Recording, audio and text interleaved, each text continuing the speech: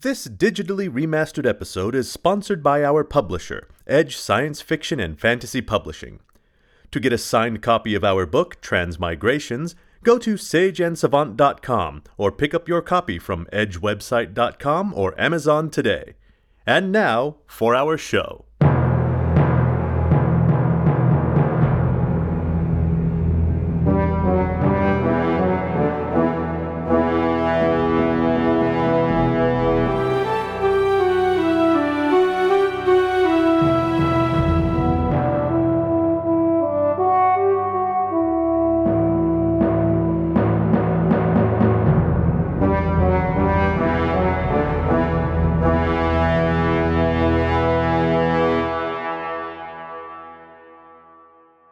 Welcome, our friends, to the Tales of Sage and Savant.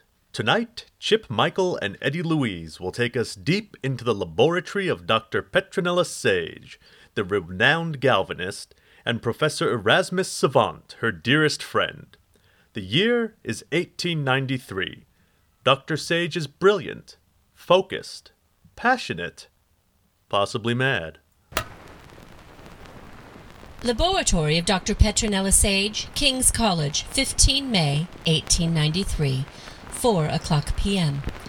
Test subject, female, early 20s, deceased 3 hours. Cause of death, blunt head trauma, compliments of an overzealous steam carriage. An overzealous steam carriage? Steam carriages only have it in them to be mildly enthused, at most aggressively docile. Subject has broken ribs, shattered hip bones, a compound fracture of the left femur, and a caved-in skull. Please, Dr. Sage. The right shoulder and arm are intact, however, so there is a chance I will be able to galvanize this limb and stimulate movement in the extremities. We do understand, Dr. Sage. Sensors are connected to the corpse and to myself at the temporal and sphenoid areas, with additional sensors on the right median, ulnar, and radial nerves. For Christ's sake, Sage, they do not need the gory details. You'll have to forgive her. She's spent the better part of her career trying to make dead bodies dance. It's called galvanization.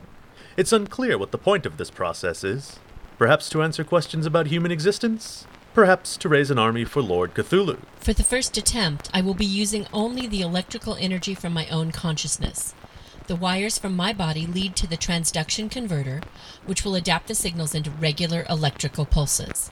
I have pre-calibrated the output to cycle at 50 Hz, which should achieve a reaction. I was wrong. Cthulhu would die of boredom before she finished. Ending inflection of the brachioradialis, the flexor carpi radialis, and the ulnaris. I'm sure there's a brilliant point to all of this. Expected results. As I move my fingers, the fingers on the subject's hand should twitch. Wait, that's it? A twitch? Poor Alice. You were such a promising student. She is speaking to the cadaver. I assure you this is completely normal. I was certain you were destined to be a doctor yourself someday. I cannot tell you how much the thoughtful donation of your body means to me. See? Not weird at all. I wasn't expecting to be able to move to human trials for weeks. I was sure it would be Suede ungulates next. Translation? Hey, Alice. Thanks for dying. Your death and subsequent gift to science have spared a pig's life. Enter Professor Erasmus Savant. Scattered, well-dressed, messy ginger hair. Technically, he prefers the term auburn. Hello, Erasmus. You are just in time for the first trial. I say, where did you get this fine specimen, my... I thought today was for the pig. Must she be naked for this process? It's quite scandalous. Erasmus, you have studied the sex lives of the ancient Greeks. Yes, but... the worship practices of the Aztecs and the debaucheries of the Romans. Well, I should think the sight of one unclothed cadaver would hold no distractions for your great intellect. Yes, quite. Beside the point, I need her naked so that I can observe her complete musculature. The human body is an incredibly complex machine. Anything I observe through the course of these experiments could prove key to my research. I see. Yes, of course. Are you ready for this, Petra? There's quite a difference between a piglet and a human? Well, yes, only I was trying to think of some pleasant way to describe this... She's called a woman, Red. You have heard of those before? Are you here to help, or are you just going to stand there and stare at my subject all day? Quite right. Indeed. What might I do to help? You suffered such horrible headaches after the sessions with the anemones. Shall I prepare some cool compresses for your brow? I must seize the moment before rigor mortis sets in. Any potential results will be invalidated by decomposition, so there is no time for compresses, Erasmus. If all goes well, I will not need to add external electrification, in which case your function will simply be to witness the process. I must produce verified results, and soon, or the university will revoke my privileges. Well, we cannot have that. I will simply hold the thought of cool compresses for after your experiment. In the meanwhile, I'll just stand out of the way and keep my eyes on the subject. What should I be looking at? Her hand, Erasmus, the rest is quite irrelevant. Any chance you could move her hand down to the table? Current placement is rather distracting. You only need watch the fingers to see if they twitch, and I need her elbow in a slight bend and in a relaxed position. I am to stand out of the way, calmly waiting for her fingers to twitch against her naked breast, then? If her fingers twitch, it will be at my impetuous. That in no way makes it better. Oh, you will survive. Professor Savant looks about in vain for a nook or cranny in this overstuffed laboratory where he can stand safely out of the way. Perhaps if I stand beside the instrument bureau, or next to the shelves with the specimens, behind the water crucible? Savant wedges himself into place. Careful, Erasmus. That H2O crucible is not stable. I keep meaning to get that stand looked at, but I can't do without water at sterilization temperature while services take their sweet time in repairs. Translation: Penury is a poor laboratory assistant. Right you are. I should be quiet as church mice. Though that colloquialism is a patent misrepresentation of reality. Church mice are notorious scrapers, scratchers, and squeakers. I wonder if the meaning of the thing has become polarized over the years. Perhaps it was once a pejorative against fidgety children. Indeed. Dr. Sage turns her attention to the arm of the cadaver. She holds a look of intense concentration on her face. The doctor carefully raises the forearm from which wires lead to the transductum-a-thingy and slowly flexes her fist. And nothing. Well, that was anticlimactic. Of course it wasn't going to be that simple. Update 4:22 p.m. First attempts at galvanization show no results. Human physiology is more complicated than the simple nervous system of an anemone. It must need a higher amplitude. Next, I will attempt to add external current to the impulses from my brain. Dr. Sage reaches above her head and flips 3 switches, releasing a crank from its locked position. She gives the crank a dozen turns, and energy crackles in a large glass tank suspended above her head.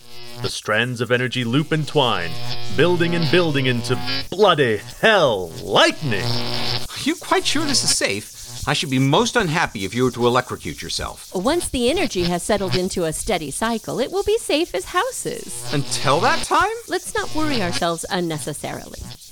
Erasmus, have you read the work of Sylvan Muldoon on spirit walking? Astral travel. Muldoon's religiosity is spurious, but his description of separating consciousness from one's own body, whether to travel mystical planes or simply to control the electrical impulses of a foreign corporeal entity, is not that different from that which I undertake here. One must lose contact with the anatomical anchor of oneself and concentrate the electrical energy of the consciousness. If my ideas are to play out, I will, in a manner of speaking, be spirit walking, as I will be by my cerebral efforts only that the movement of the cadaver's arm will be achieved. I see. Apropos to today's experiment, many cultures throughout history have held a concept of separation between soul and body, between thought and muscle. Aboriginal cultures especially are prone to beliefs of spirit journeys or vision quests. The Theosophist theories are fascinating. University-led scientific exploration to sideline these beliefs as primitive and unworthy of study. I shall be careful to make my notes with no mention of any sense of separation between my consciousness and body as I boost the electrical energy I'm sending to our volunteer. Thank you, Erasmus. Did you understand any of that? Well, on to attempt number 2. Update 4:35 p.m. I've increased the electrical current to 4 amperes and will route my own impulses through the energy stream and then to the cadaver at 4 columns to start, increasing to 10 columns, 24 columns, and 60 columns at regular intervals. Petra, honestly, can you assure me you have this electricity under control? I must compensate for the resistance I'm encountering in the wire.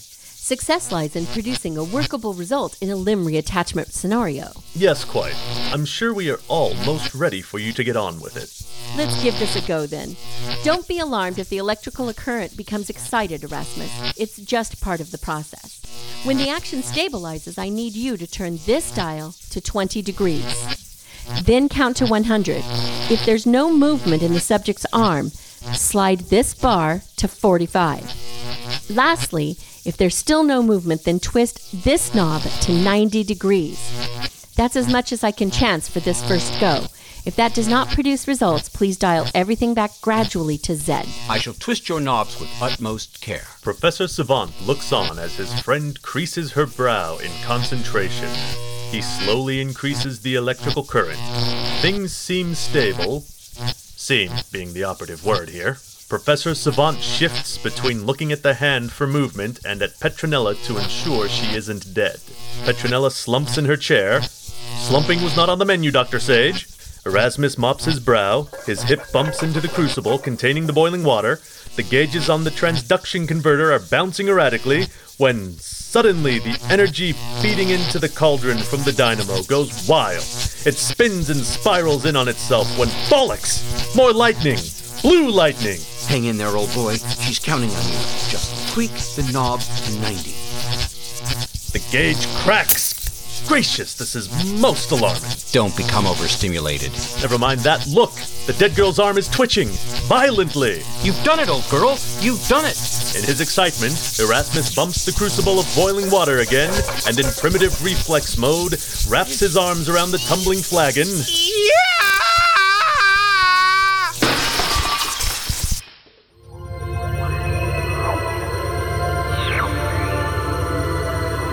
A laboratory accident has our heroes in hot water. Will they survive the electrical storm of their own making? We'll find out after this short musical break. Now, dear friends, we invite you to listen to the musical stylings of Texas Celtic band Clandestine.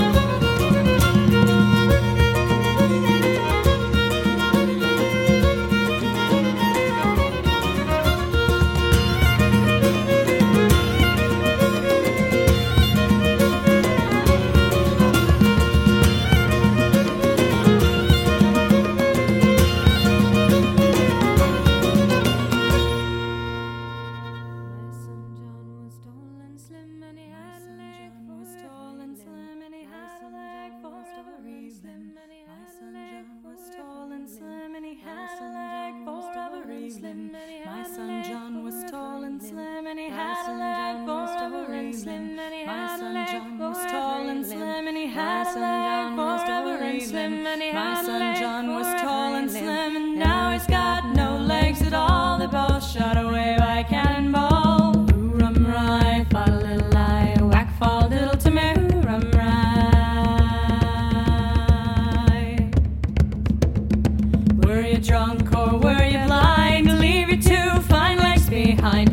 from walking upon the sea. Took your legs from the ground to the knee. Rum right, fought a little lie, whack, fall diddle to me, rum right. I wasn't drunk and I wasn't blind. Leave my two fine legs behind. 'Twas a cannonball on the 5th of May. Took my two fine legs away. Rum right, fought a little lie, whack, fall diddle to me, rum right. All foreign wars I'll now renounce, 'twixt this King of England and that King of France. I'd rather my legs as they used to be than the King of Spain and his whole navy. Rum right, fought a little lie, whack, fall diddle to me, rum right.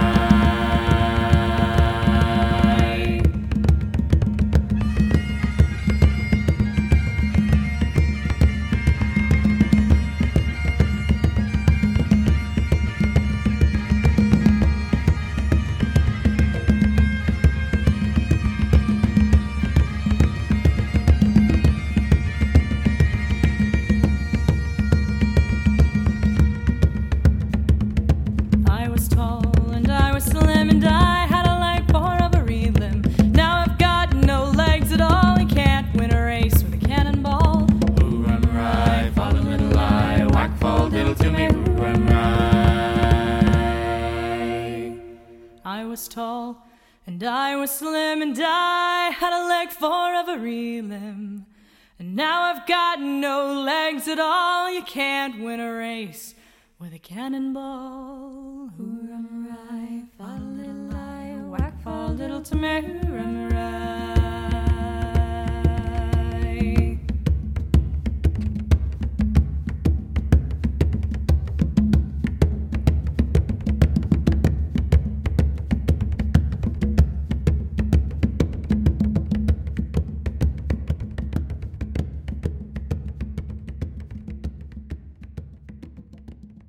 And now, back to our story.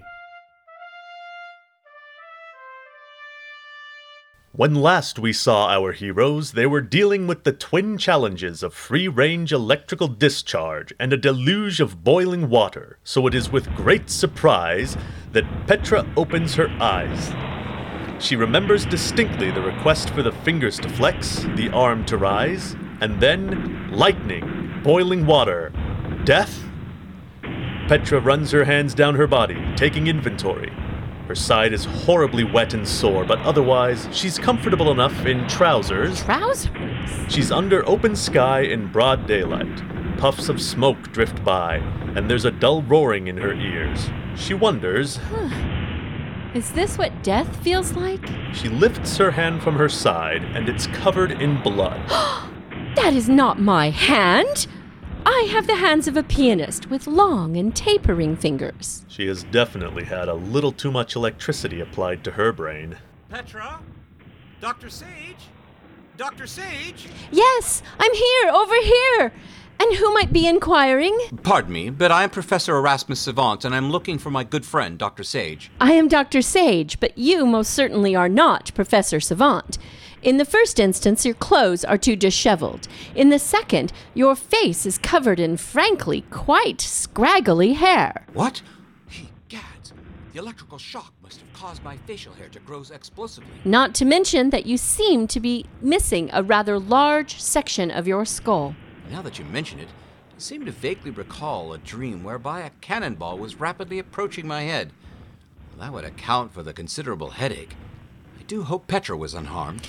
Well, I seem to have been skewered in the side, and I am bleeding quite profusely. I'm sorry for your injury, madam, but you cannot be Dr. Sage. My friend's hair is a delightful copper, where yours is more a muddy brown, and her chestal area. Let's just say she fills out her bodice quite nicely. Professor! Regardless, I can assure you I am Dr. Sage, and if you continue to claim to be Professor Savant, I must conclude I am delusional. I'm hallucinating, or in some dream state, possibly lying in a coma on the laboratory floor. There is no such thing as a two-person dream, and yet here I am. Yes, here you are with your head quite staved in, exactly as I imagined happening last week at the Chancellor's party, when you went on and on about that silly French button. It was not silly, and it was Prussian. which, by the by, is what I was trying to explain at the party. This particular button, this very one on my coat here, this button with the crest of the Prussian king was only manufactured in a stampery in Belgium from 1796 to 1802. It was issued to soldiers in General Gebhard von Blücher's army, and therefore, I can only conclude, based on this button, the general cacophony, the weather, and the current topography, that we have somehow been transported to the battlefield of Arstadt in 1806. None of which proves I'm not having a psychotic episode. The only thing that might prove in the smallest degree is that I pay closer attention to your ramblings than I let on. But we shan't let that little fact out into the rational world now, shall we? Petra, are you quite all right? I think it is safe to say she is not at her best, Erasmus. Oh, well, I imagine that even though I am suffering delusions, my intellect would not stand for inaccuracies. So therefore, I must be imagining myself the victim of hypovolemic shock. Patients who have lost 20% of their overall blood volume are prone to anxiety, confusion, episodes of nonsensical volubility, etc. But Petra, I am here beside you. I am experiencing many of those same symptoms, along with a blinding pressure in my head, an overly severe need to vomit, and a strange sense of disembodiment. Disembodied. Well, we definitely are that, as you currently sport far too much facial hair. And as you so graciously pointed out, I am lacking a certain amount of pulchritude. Nothing counters my hypothesis that I am hallucinating. Unless, of course... What, you have an explanation for our change in corporeal status? Petra, it seems we are not physically ourselves, but mentally are still intact. Perhaps we've transported somehow, transmigrated, spirit-walked, into bodies other than our own. How is that possible? You tell me, dear Petra, you're the scientist. Well, I certainly never theorized that you could inhabit another body entirely, most especially not a living one. About that, I'm not sure these bodies were living before we inhabited them. What do you mean, not living? Well, judging from that gaping wound in your side and the fact that I'm missing a substantial portion of my skull. So, you're saying that we are zombies.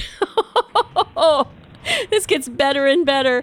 Oh, never mind. Now things are about to get even worse. What do you mean? Well, my fevered brain is conjuring up a rapidly approaching French cavalry, which means if we are on the battlefield of Auerstadt and you are wearing a Prussian uniform, there is only one possible conclusion. Those guys mean us harm. Petra, get up at once. We must fight. People experiencing exsanguination are generally advised to keep as still as possible and put pressure on the wound. Standing is right out. Not this time, old girl. Come on. Oh. There you go. This time, self-preservation overrules medical advice. Just let me grab my musket. You have a musket. Well, yes. How odd. I do recall having a musket, and yet... You've never fired a weapon in your life. Obviously, in this life I have. Further proof I am delusional, but here, give me your sword. I took fencing in college. Stand back, or I will shoot. Well done, Erasmus. Doctor, behind you. No, you dog. You shall pay. Is this the end for Sage and Savant? Has the great scientific saga ended practically before it has begun? Is death the ultimate barrier to science? We'll find out after this short break.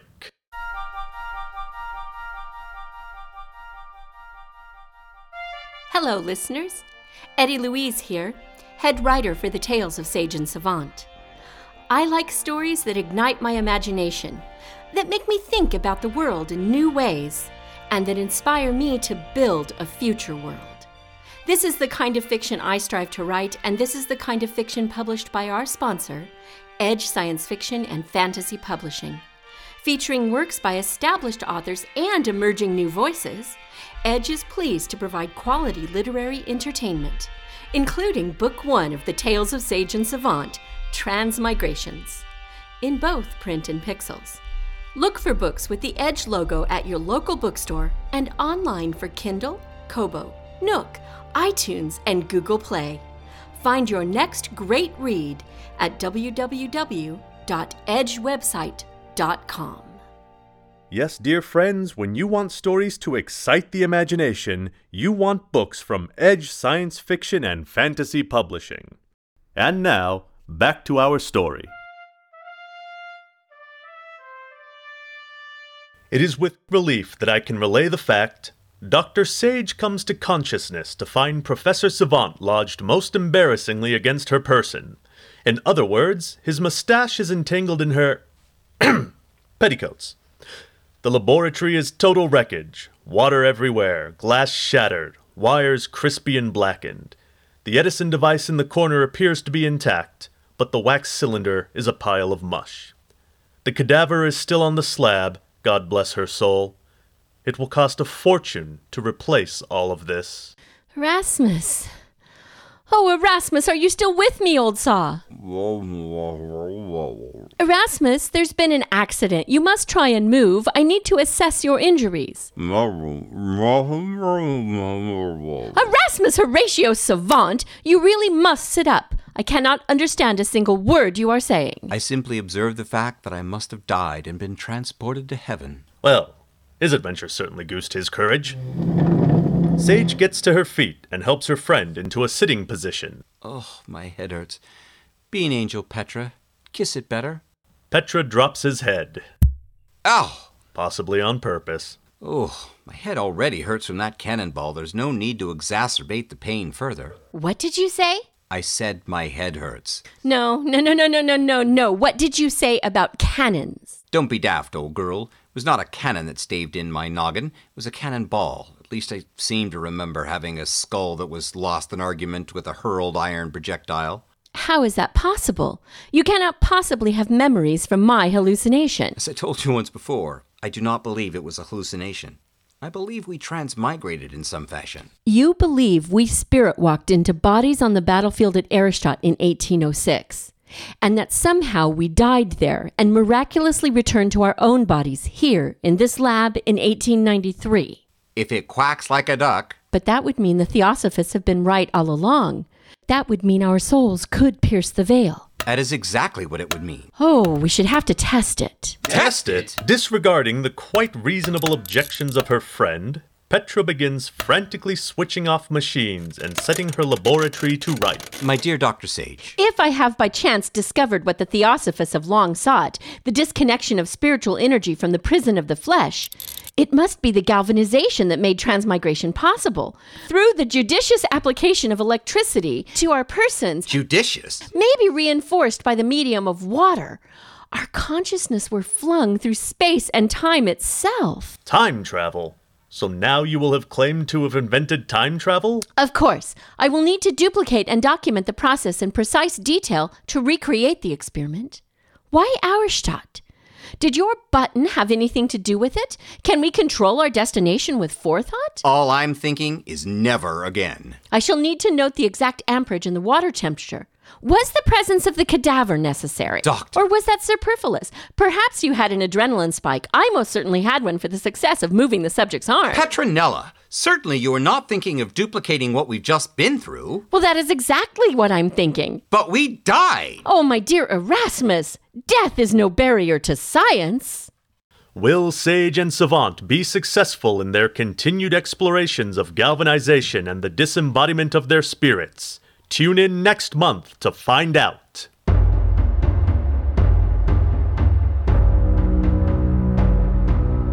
The Tales of Sage and Savant is a Twin Star production brought to you on the first of each month from our Southern California studios, starring Chip Michael as Savant, Eddie Louise as Sage, and Justin Bremer as the narrator. A special thank you to Lin Q.U. as script consultant. This episode was written by Eddie Louise. Special music in this episode was from Clandestine. We would like to thank our friends Edge Science Fiction and Fantasy Publishing for sponsoring this digitally remastered episode. Catch our website at sageandsavant.com and like us on Facebook to stay current with all things Sage and Savant.